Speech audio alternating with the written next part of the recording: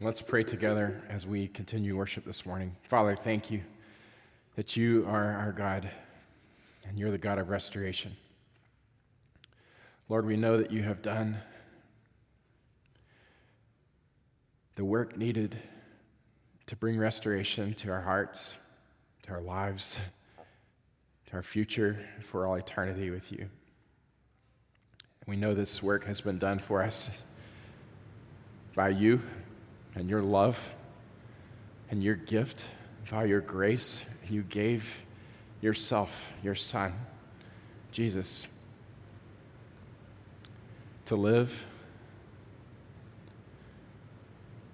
that we might have right standing before you on the basis of his obedience and merit, to die, that we might have forgiveness and cleansing of iniquity and transgression and sin. As we repent and believe upon you, Jesus, you forgive, you cleanse, you make us new. Your Son was buried, but after 3 days he was raised to new life, and he lives today with great power to bring new life for all who believe. Lord, we thank you that you are our God of restoration. And Lord, our hope is in you. Today, Lord, we ask that you speak to us, that we might know you more, that we might grow deeper in relationship with you, and Lord, grow to become more like you. Thank you for your Holy Spirit, and God, we just pray for your working in our midst. Through your living word and your living Spirit, Lord, would you work today that we might know more of you as we listen to your voice. Thank you, Lord, for the sufficiency of your grace.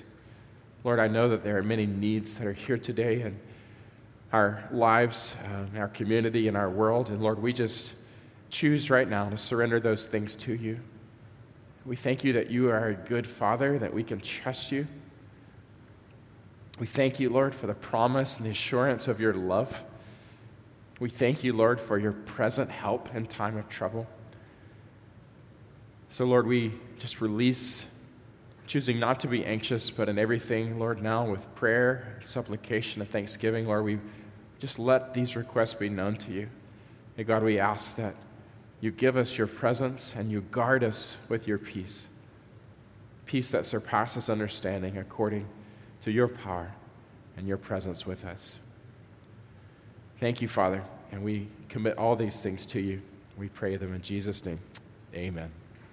Well, good morning, church family, and good morning to those at home. Hello. Everybody enjoying the snow week? There are way more people here in the room, just so y'all know at home, than I expected. I think we're all tired of being inside. What do y'all think? Yes? For those who could not join us today, we do miss you here, but I'm so thankful that you're with us this morning. If you got your Bibles, I would encourage you to get them open to Nehemiah chapter 3. Nehemiah chapter 3 is where we're going to be today, and we're going to be finishing this mini-series called A Longing for Restoration. We've been walking through this book of Nehemiah, and we've been talking about the season that we're currently in, which is the season of Lent. Ash Wednesday was this past Wednesday. It marked the beginning of the 40 days that leads up to the day of Easter. And I know that it may not feel to you a whole lot like Easter's coming because of how cold and snowy it is here in Memphis, Tennessee. But the reality is this is a season in our lives as Christians that has a special significance and that really brings special opportunity. One for anticipation and hope, and another for preparation and renewal.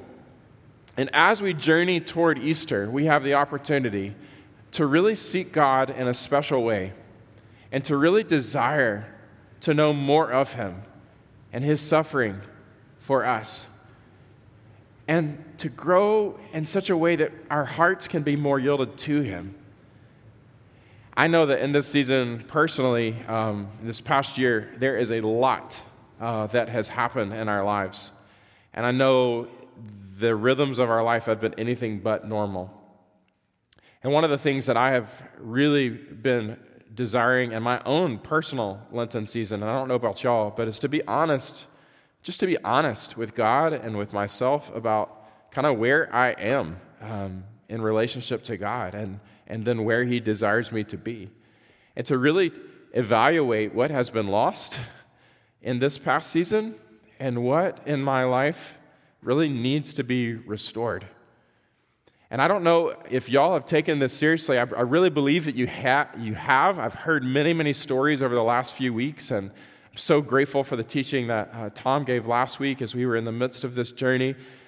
But I really hope, if you haven't done it already, that you would really make this personal and really evaluate in your own heart, like, where is restoration needed right now in your life?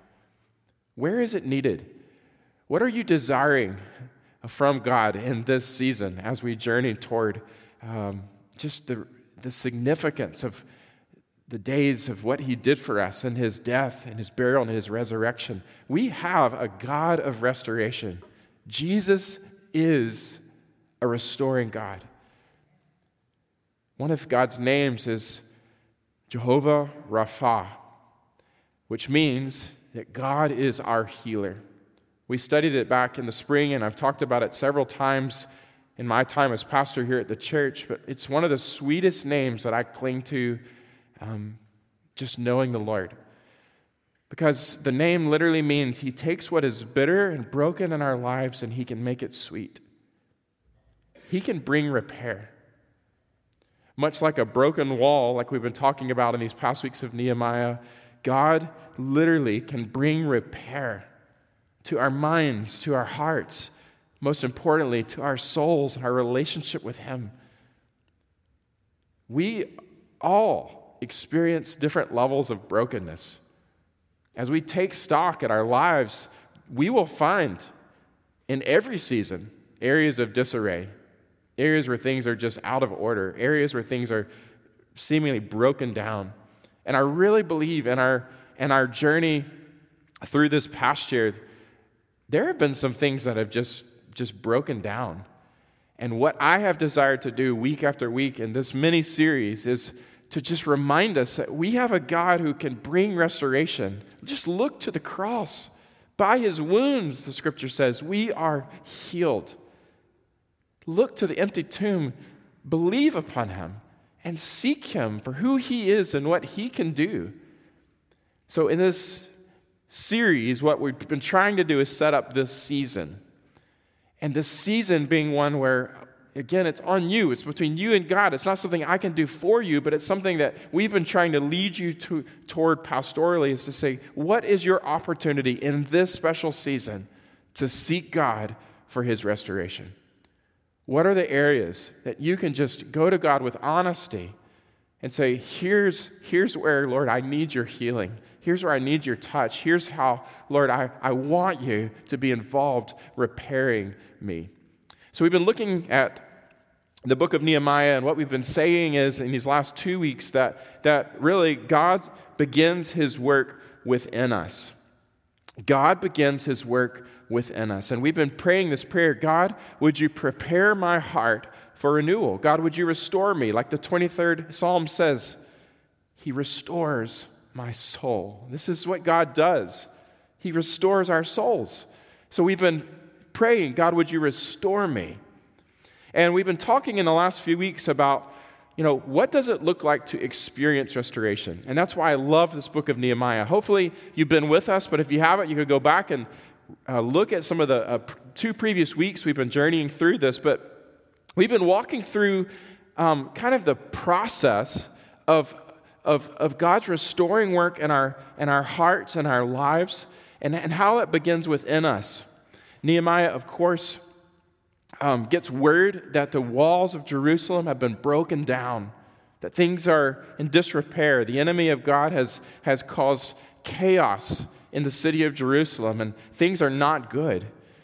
And Nehemiah hears the news, and what we realize is that the process of restoration begins with brokenness.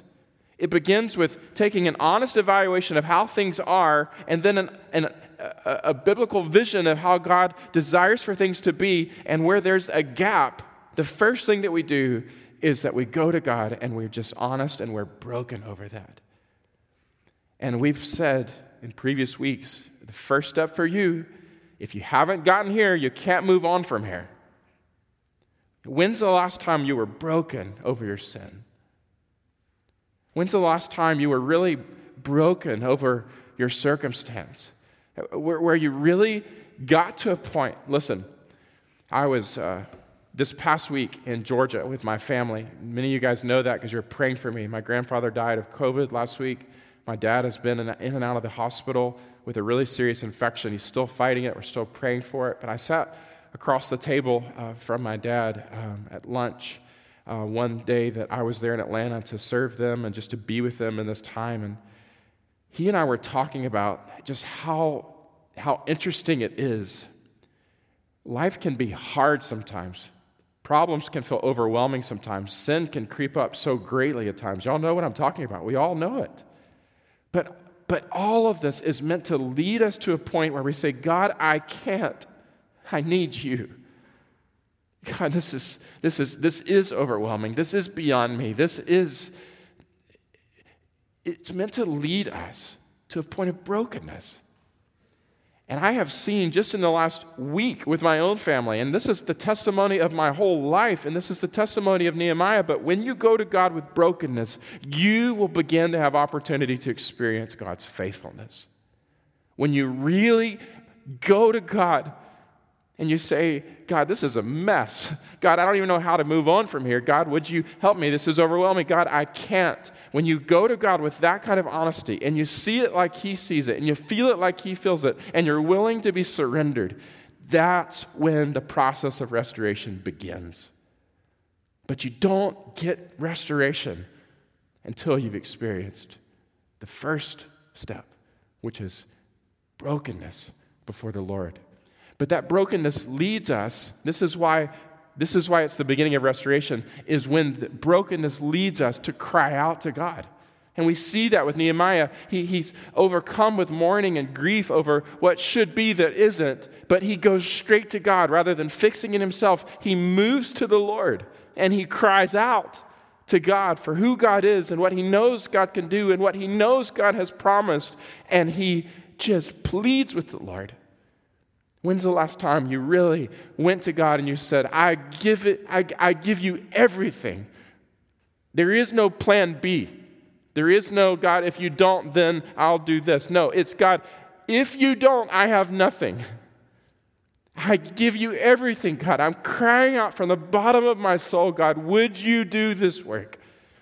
This is the process of restoration, brokenness to dependence. But then last week as Tom talked, he talked about how this dependence has got to move toward a willingness. It's not just, God, would you just do this work? But God, just like Isaiah prayed, here I am, Lord, send me. God, would you allow me to be willing to do whatever it looks like to cooperate with how you are working in me, how you are leading me, how you are moving. A willingness to be involved. And then not just a willingness, but an understanding that there are some things that as we cry out to God and He begins His restorative work in us and He's leading us and He's moving, there's some things that He asks us to be a part of, to cooperate with the work that He desires to do. And I loved how Tom talked about this last Sunday, and if you missed it, I'd encourage you to go back and look at it. You know, one of the things he said is if you're looking for a special word from God, I believe Tom said, then have you thought about just opening your Bible? You know? There are so many things that as we cry out to God, we recognize He's already given us basic instructions of things that we are to take responsibility to do as we seek Him. Well, this is again, been what we've been talking about in the last few weeks. And before we move on, I just want to again ask you, where are you crying out for God's restoration? And as you look at these things that we know God desires in us, where are you here in the process?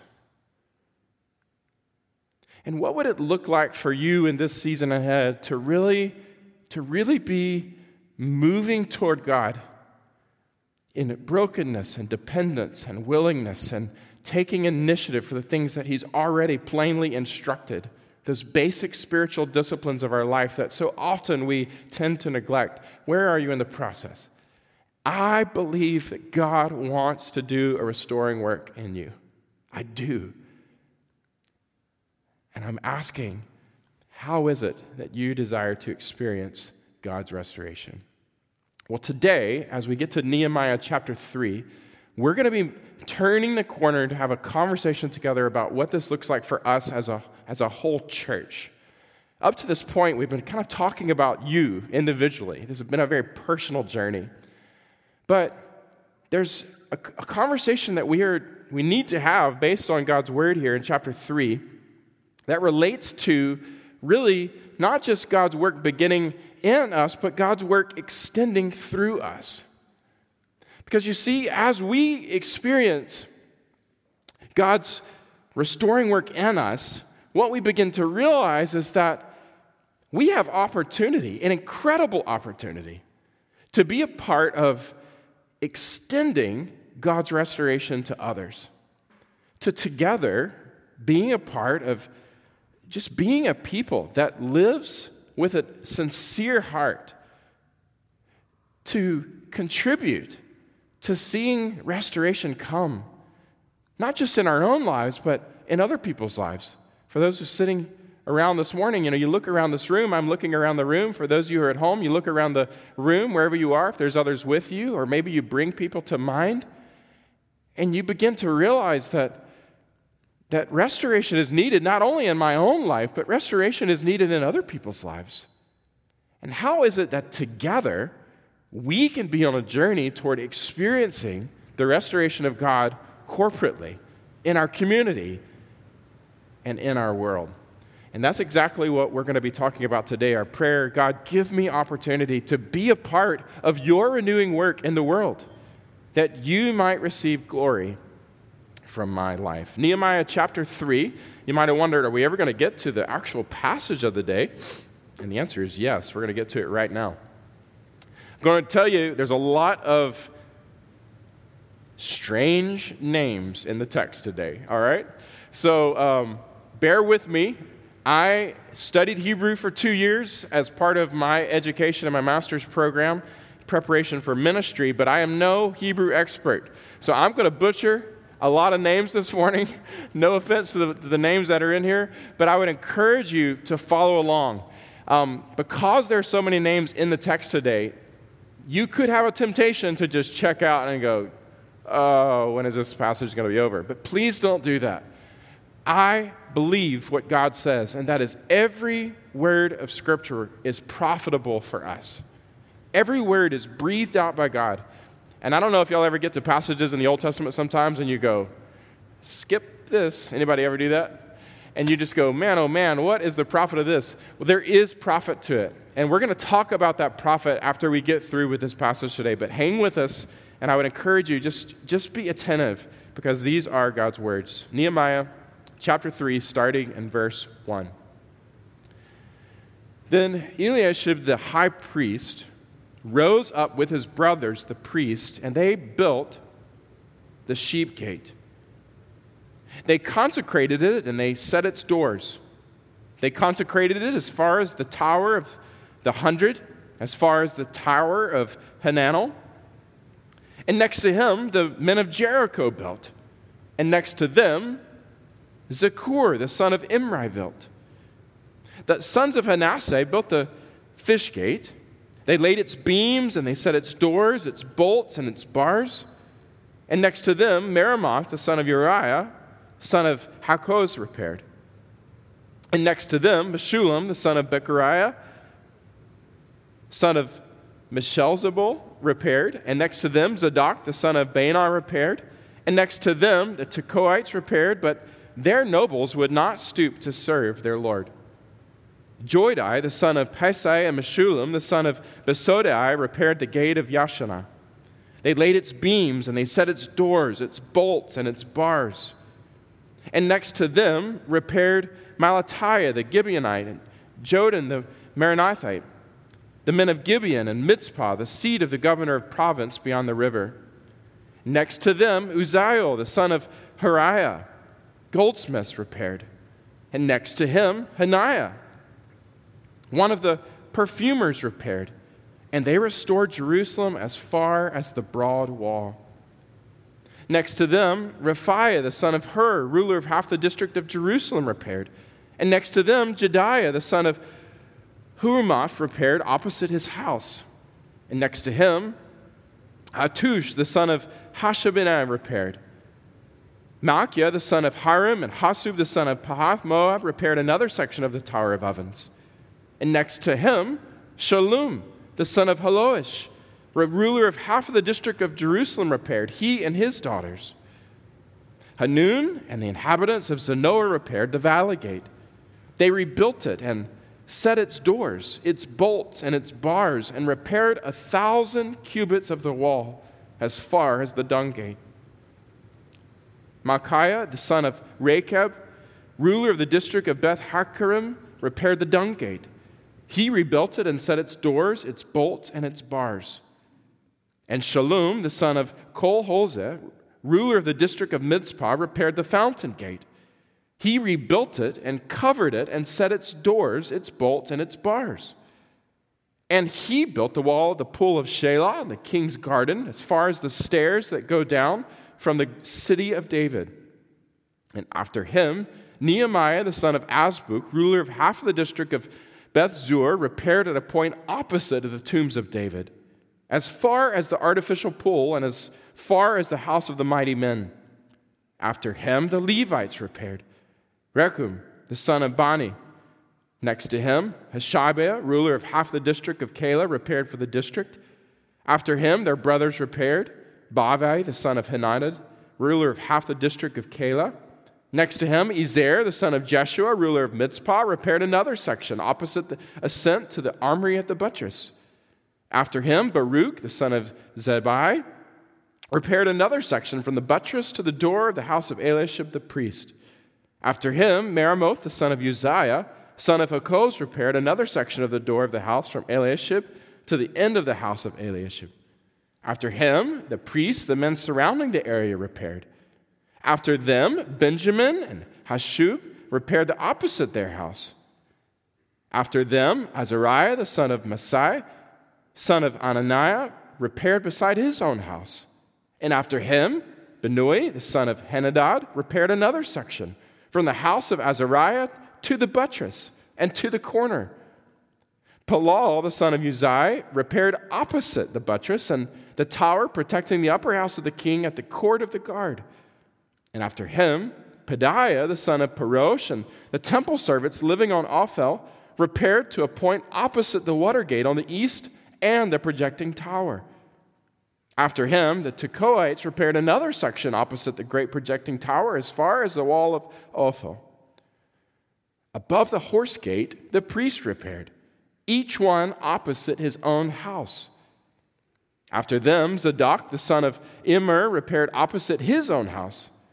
After him, Shemaiah, the son of Shechaniah, the keeper of the east gate, repaired. And after him, Hananiah, the son of Shelemiah, and Hanun, the sixth of Zalaph, repaired another section. And after him, Meshullam, the son of Bechariah, repaired opposite his chamber.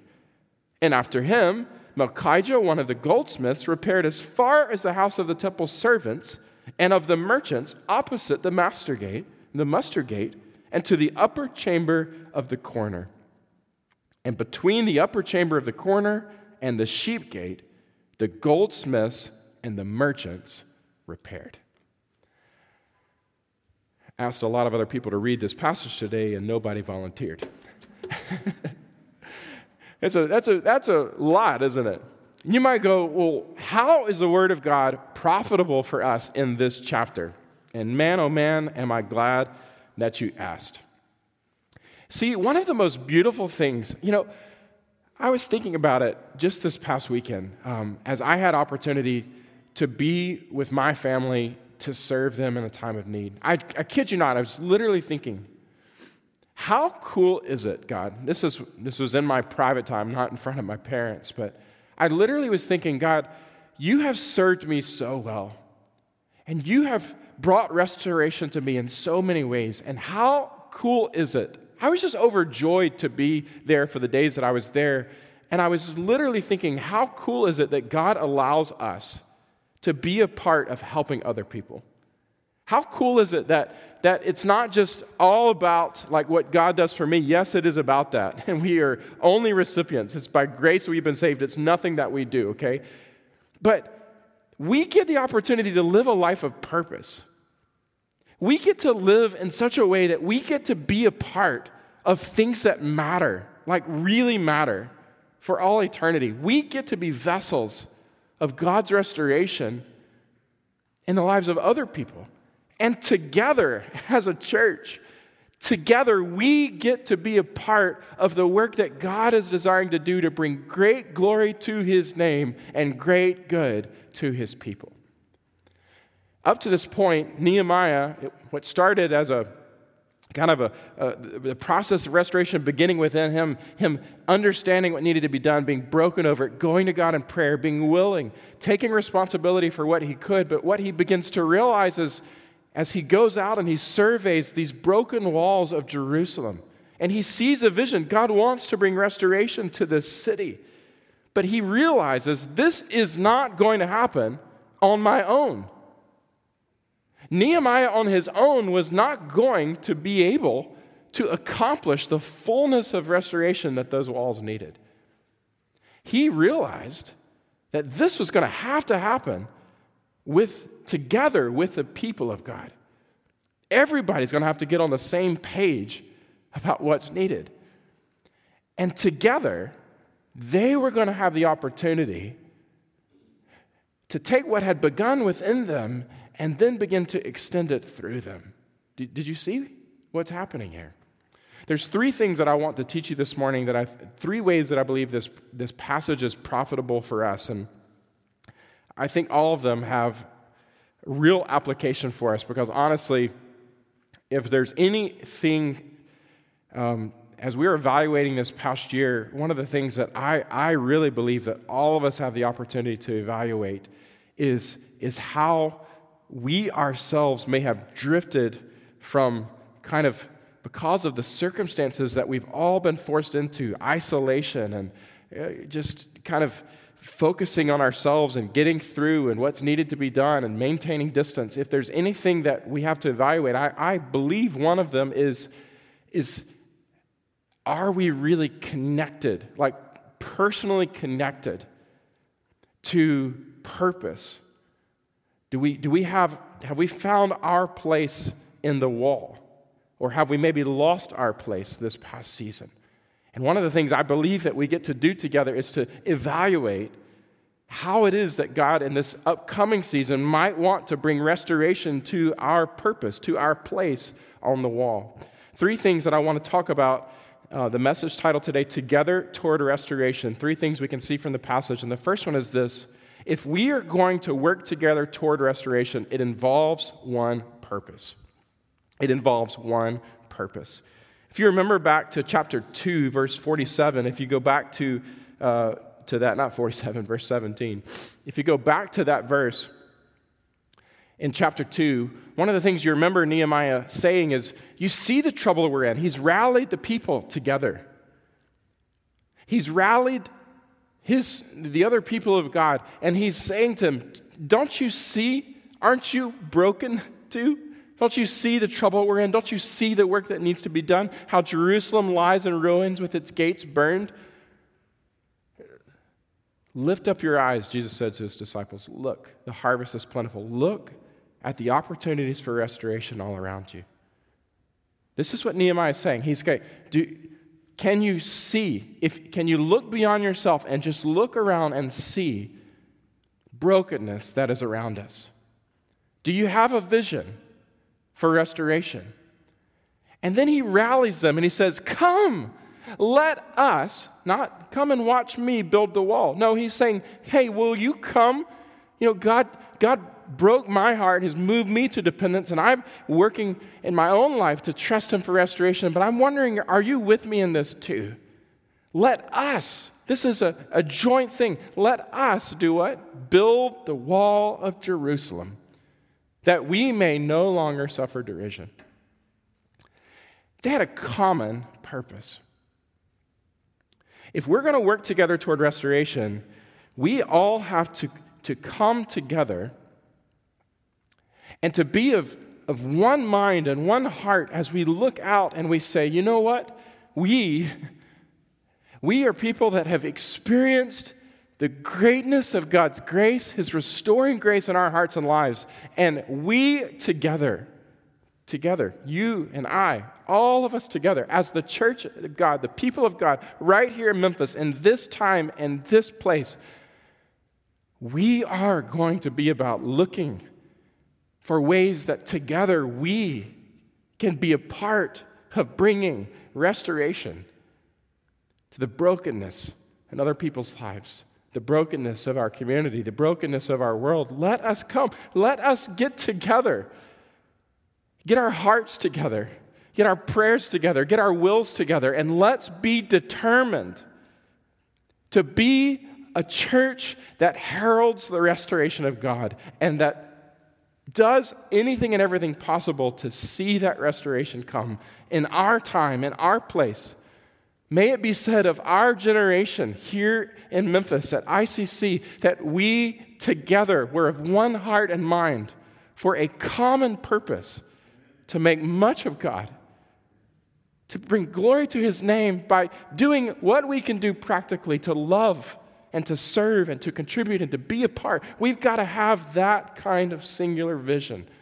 We see this all through the pages of Scripture. You know, Jesus gave us a very clear vision for what we're to be about in Matthew 28. All authority in heaven and on earth has been given to us. Go and make disciples. Bring other people into relationship with me. Help other people experience my restoration. I mean, this was not just a command to one of us. This is a command to all of us. And because it's a command to all of us, we all have the same we all have the same commission. We're all on the same team. We all have the same objective and purpose. And God says, I want you to recognize that, like, in this work, you are to live your life in such a way to bring others in a relationship with me, but look around. This is not a solo project. Let us do this together. And we see the pattern in the church, and what it calls us for us to do is to really recognize that if we're going to be together in restoration, we must be unified. The reality is, because it involves one purpose, we see over and over and over God encouraging us and asking of us, as we are working to take our place in the process of restoration, God is saying, I want you to be unified with your brothers and sisters in Christ. I want you to pray, God, give us one heart, one mind, one purpose together. In the early church, in Acts chapter 2, we see that the people, after they were saved, after they had experienced their own redemption, they had been restored, they came together and they devoted themselves to teaching and to the fellowship and communion and meals and prayers.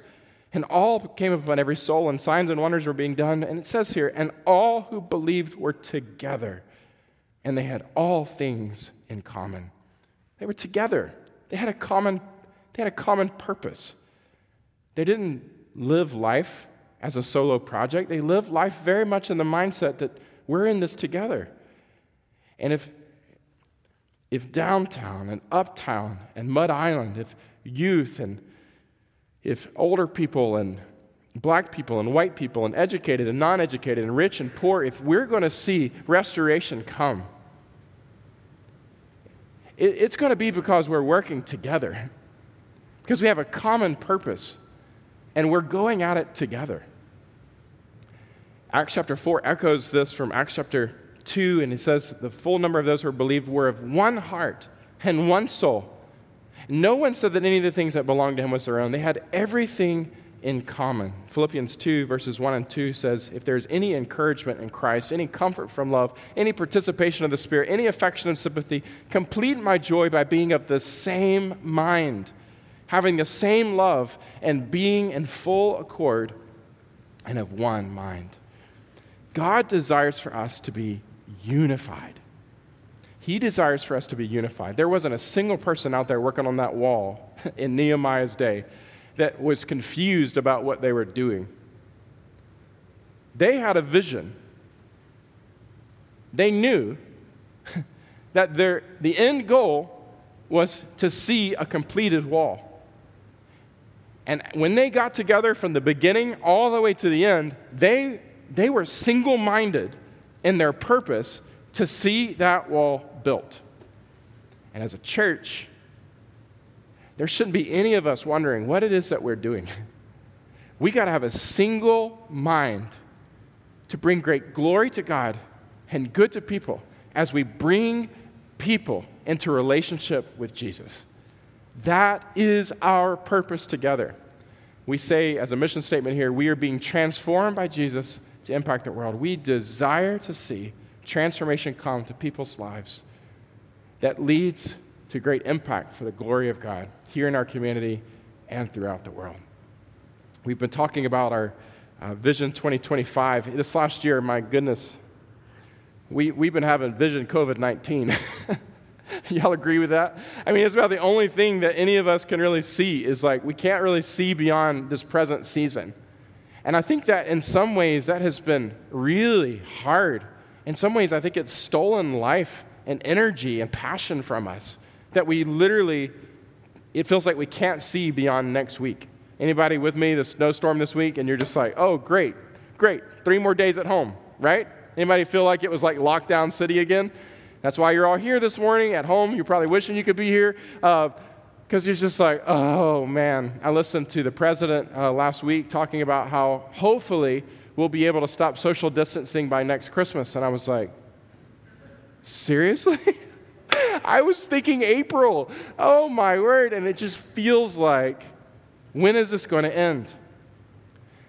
But let me tell you, we got to lift our vision beyond COVID-19. Our vision is not to be defined by circumstance, but by the heart and the purposes of God. And we've got to get back to seeing God for who He is and believing God for what He desires to do and saying, God, we together want to be a part of seeing other people come into relationship with You. This is our one heart. This is our one mind. And we want to see Your restoration extend through us. And part of our Vision 2025, I am going to say today, we're getting back into the saddle of driving toward that vision again. We want to be a church that sees church planters raised up from our midst. We want to be a church that in the next 5 years plants other community churches all across this downtown community. We want to be a church that raises up global missionaries. We want to be a church that sends them out to the nations. We want to be a church that is not just a church for these 5 or 10 years that we're here, but we want to be a church that will be here for all generations. We want to work to ensure that we are a very healthy church, that we are a growing church, that we're a baptizing church, that we are a disciple-making church, that we are a ascending church. We want to be a church that lives for the glory of God and the good of people. Amen? And we got to have one heart and one mind and one will. We got to have a vision for the walls being rebuilt. And we got to come together and say, God, would it be so in us and through us? Amen?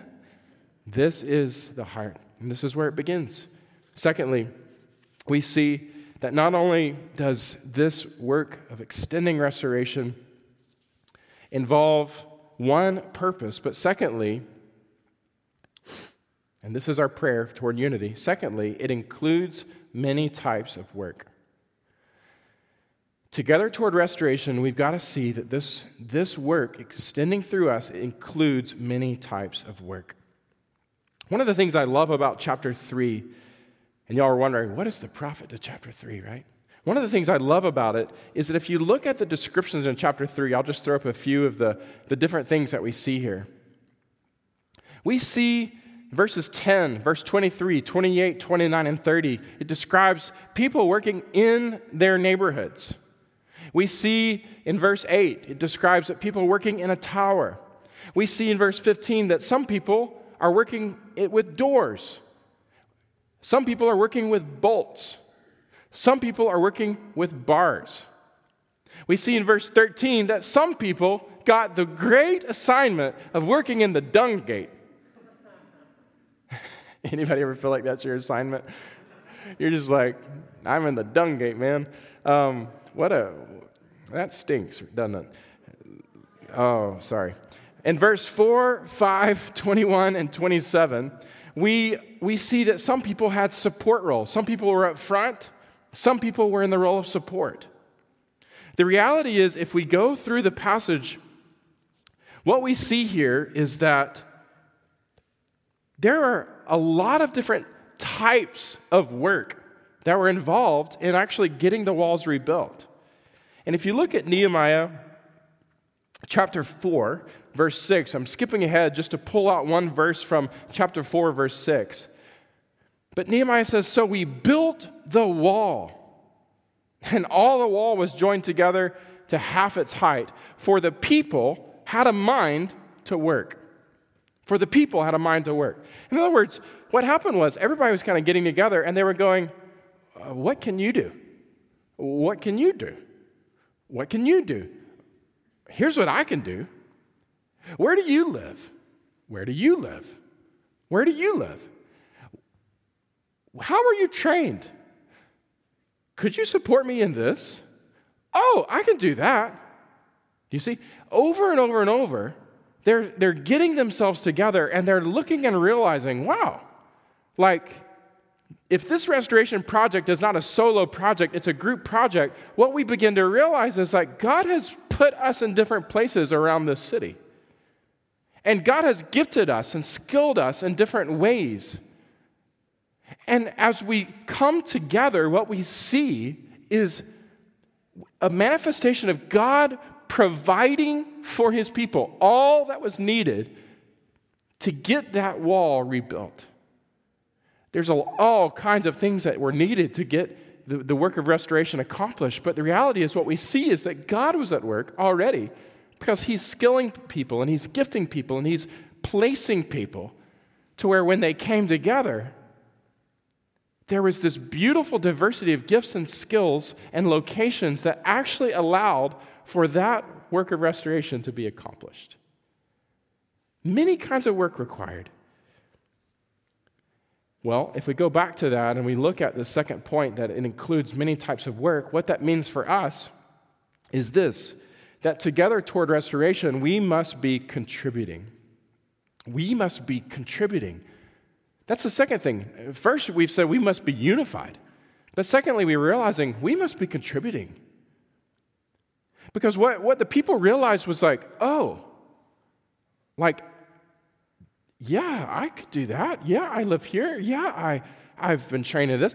And all of a sudden, people began to recognize the gifts that God had given them. And they're beginning to pray, God, would you help me to see these gifts, and would you help me to steward these gifts? That's their prayer. Philippians chapter 1, verse 27. As Paul is encouraging the church there in Philippi, he says, let your life be lived worthy of the gospel of Christ, so that whether I come to see you or whether I'm absent, I might hear that you're standing firm in one spirit. Here it is. This is the unity piece. It involves a common purpose. We got to stand together in one spirit. But then he says here, with one mind, striving side by side for the faith of the gospel. Striving. In other words, I want to know that you are contributing. I want to know that together you're all taking your place and you're doing your part. Why? For the faith of the gospel, so that others might have the opportunity to be restored. 1 Corinthians chapter 12 is probably the most beautiful passage that echoes what I think we see here in Nehemiah chapter 3. 1 Corinthians chapter 12, God describes the church like a body. And he says that this body has many parts. He says there are a variety of gifts, but there's one Spirit, a variety of service, but the same Lord, and there's a variety of activities, but it's the same God who's empowering them all and everyone. To each person is given a manifestation of the Spirit for the common good. When you're born again in the Spirit of God, one of the things that happens is the Spirit of God gifts you in particular ways to show God and to be a part of contributing to the body, the family of God, in ways that will really evidence God. What he says is, to each of you, just like the people of Nehemiah, to each of you has been given something beautiful of God that is purposed for the common good. In other words, for you to invest that, to contribute that in such a way that it brings good to the whole. He goes on and he says, for to one is given the spirit of utterance of wisdom, to another knowledge of the same Spirit, to another faith of the same Spirit, another gifts of healing by one Spirit, to another working of miracles, another prophecy, another ability to distinguish between spirits, various kinds of tongues, interpretation of tongues. All of these are empowered by one and the same Spirit, who apportions to each one individually as he wills. What we're saying here is that together, toward restoration, we've got to understand that the work is going to include different kinds of work.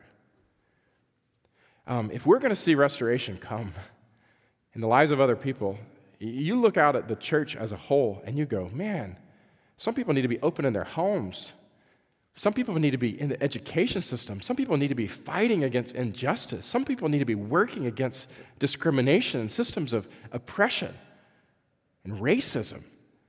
There are some of us that need to be in the clinic rooms and loving people toward Christ through the healing touch of medicine, also desiring relationships so that these people might also maybe one day experience the healing touch of God. We need other people that are loudmouths like me that are up here, teaching. We need people that are holding doors as people coming in. We need people who are back in the back that are discipling children. We need people who are behind the scenes that enjoy project management and just like making sure that the lights are on and the floors are swept and the toilets are clean. We need people working at the dung gate. We need, all kinds of people, all kinds of work are needed to accomplish the beautiful, restoring purpose and vision of God. And it's not us doing it, it's God. And that's the thing, is actually beginning to take your place in the wall is actually first beginning to believe that this is who God is and this is how God works. Do you really believe that God has empowered you, gifted you in such a way that He uniquely wants you to be a part of something He's doing in the wall, so to speak, that no one else can do in this time and place? God has you here for a purpose, and there's all kinds of work to be involved. And the beautiful thing is that these people got together and they recognized it, and they all found their place. The last thing that I want to point out this morning as we close is not only does it include all kinds of work, but Together Toward Restoration invites all people. It invites all people. See, it's one thing to recognize that this is a possibility that God might use me in this area, but it's a whole other thing to actually choose to get involved. If you look at chapter 3 and you look at the kinds of people that were described in the chapter, you've got rulers, you've got priests. Verse 8 describes perfumers and goldsmiths. Verse 12 describes men and women. Verse 31 describes merchants. Verse 7 describes government officials. The reality is, all kinds of people were invited to be a part of the work. Now, what we know from the chapter is there are some people who did not stoop to serve. It says that right there in the chapter. Verse 5. Their nobles would not stoop to serve their Lord. There are some that chose not to get involved.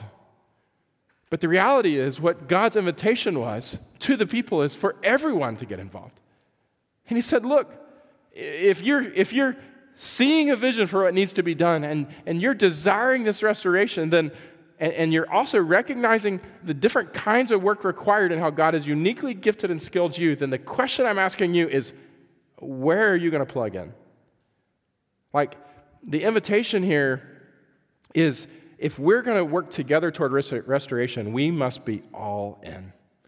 That's this last one. We must be all in. In other words, we've got to say, God, I'm committed to serve.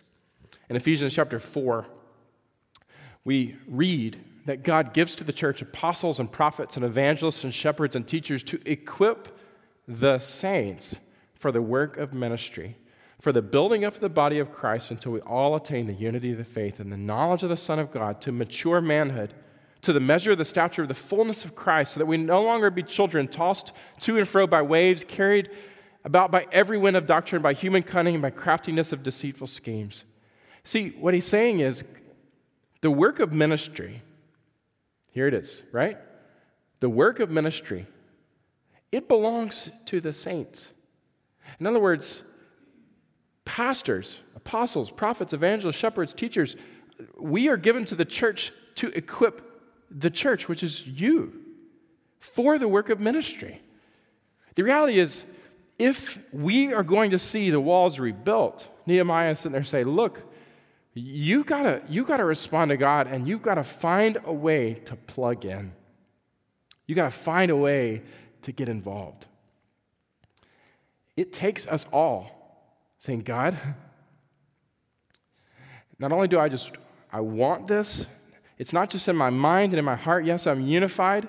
Yes, I'm gifted, but it's not just that I recognize that I'm gifted and that I could contribute, but God, I'm taking that step and I'm going to get in the game. I'm going to actually do the work. Remember what Nehemiah said in chapter 4? They were all committed to work. Romans chapter 12, verses 3 through 8 describes that with the gifts that we've been given, that we are to actually plug in. He says here, individually we're members of one another, having gifts that differ according to the grace given to us, let's use them. Having gifts that have been given to us, it's one thing just to know, okay, I live in Midtown, or to know that I'm gifted with plumbing, or I'm gifted with teaching, or I feel called to be behind the scenes and support, or I have a passion for a women's ministry. It's one thing to have these understanding, this is my shape, but it's a whole other thing to actually use them. If you go back to that Romans passage real quick, the Romans 12 passage, he says, having been given these gifts, let us use them. If prophecy in proportion to our faith, if service in serving, and the one who teaches in teaching, and the one who exhorts in exhortation, the one who contributes in generosity, the one who leads with zeal, the one who does acts of mercy with cheerfulness. In other words, it is not enough to know that you're gifted. What makes the difference is choosing to get involved. So if you're passionate about teaching, where are you teaching? If you're passionate about justice, where in the church are you leading the church to become more passionate about justice? If you're passionate about X, Y, or Z, if you're gifted in X, Y, or Z, how is it that we can see in the church body that making a significant difference? Where are you plugged in? And what the invitation is, it's for us to go all in, because the work invites all kinds of people. So it involves one purpose. It includes many types of work, and it invites all people. And the question is, for us as we close here, will you be a part of extending God's restoration to others? Will you? I really believe, I told you this at the beginning, I really believe, look, we see it pastorally in the numbers. We have had massive drop-off this year in terms of people actually willing to do anything in the ministry, in an assigned ministry role. And I get it. I understand in many ways why this past year has been incredibly difficult, incredibly risky, incredibly just challenging in so many ways to actually figure out how to get involved. But I really believe in the season to come, it's time for us to find a way to get back in the saddle, so to speak, to find our place in the wall and to do what we can do to contribute for the good of the church, for the work of restoration extending through us. There are so many in our church that are already serving, and I'm not talking to you, but if you are in a place where you are not presently engaged in some meaningful way to contribute to the church body, to the work of ministry, helping our church accomplish the vision of restoration, my encouragement would just be to find a way to do that. One of the best ways you can do it is to go to our church website. On our church website, you can go to About Us, and you can explore opportunities for leadership. if you want a link to the church website, all you got to do is just text ICC LEAD, one word, ICCLEAD to 97,000. It'll give you a direct link to the site that I'm talking about. But one of the best ways that you could get plugged in is just to go to the site and look through the site. A couple of images will come up here, and you will find different ways that you can actually plug in. You can see the opportunities and the needs that are out there, and you can just choose to say, okay, this is part of the gate that needs repaired, or here's the door that needs repaired, or here's the part of the city that needs repaired. And you can look through that and say, here's how I want to be a part of contributing. And my encouragement to you would be in this next season just to respond to God's leadership so that restoration, yes, I want it to come to you, but it doesn't stop with you. It can extend through you. And I pray that in this next season together, that we will see God's restoration extend through us. Our ministry leaders have come to me pastorally, and they've said, can you please help us find people? We can't open more kids' classrooms right now because we're shortage of teachers. We just don't have people who are willing to help. We are struggling in so many different areas, in global missions and local ministry, to even begin to keep our commitments up. And a lot of it is because those commitments were not meant to be maintained by our staff team. They were meant to be led by our church. And the reality is it takes every one of us to be willing to see the common purpose we have, the different types of work required, and then to understand that God wants to involve us in it. It includes all of us. And I just pray that in this next season, that just like you were excited, some of us today, to get out of the house and do something, that maybe after a season of kind of being on the sidelines or being a bit disconnected, that maybe it's time to just say, I'm ready to get back involved and invested in ministry. So let me pray for us as we conclude this morning, and our worship team comes, and I just want to continue to pray that God will restore you in ways that you need restoration, because I know that it begins with you. But I also am praying that God will allow His grace to extend through you, because there are so many that I believe God wants to allow you to be a part of bringing restoration to as well. So, Father, I just pray today, Lord, thanks that you are Jehovah Rapha. I just want to praise you, Lord, that you are a restoring God. You are a healer. Lord, I pray for every person that is with us today, Lord. I pray that in this process, this journey toward you, in this Lenten season, the season of renewal, Lord, I pray that you would bless. Lord, that if there's anyone here that there's a disconnect between what you desire and what presently is, and they have not been broken yet, Lord, I pray that right now, that you would break them, whether it's over sin that has not been repented of and surrendered, whether it's over circumstance that has not been released. Maybe there's people still trying to hang on to control, but Lord, we need brokenness. Whether it's just loss and hurt and pain, Lord, that just needs to be grieved and brought to you. Oh God, I pray that you would grace us right now with just honesty, a humble and contrite heart, God, you will not despise. And Lord, that we would move towards you, and that we would call out to you. And Lord, that we would be willing and ready. Oh God, would you bring restoration to everyone who needs it, Lord? Would you grace them with your Holy Spirit? Would you touch them and heal them? Thank you, Lord, for your cross. Thank you for your love and your grace and your finished work and your life, death, and resurrection. And Jesus, it is by your wounds that we can be healed. It is because you are alive that we can call out to you and be saved and restored. So God, I pray that. But Lord, I also pray for those of us who are experiencing your restoration, Lord, that we would have an earnest desire to allow other people to experience you too. So Father, I pray that you would help us to see how it is, Lord, that you want us to come together, to get back toward a vision and a purpose of the brokenness in our relationships in our city, our family, our community, our world, Lord, being healed. And Lord, the vision of us being a part of that work. Lord, would you help us to recognize how you've gifted us, how you've skilled us, how you've experienced us. Lord, help us to see that there is a place for us. By your Spirit, you've appointed a gift for us for the common good. And Lord, help us to want to be involved. I pray, Lord, for those who are sitting on the sidelines, Lord, that maybe this week they would just have conversations with you in prayer and your word and with other people who love you, and just be honest about that and be willing to move toward some kind of commitment to engage in a meaningful ministry that others might be restored because we are willing to get involved. Thank you, Lord. And we pray all of this in Jesus' name. Amen.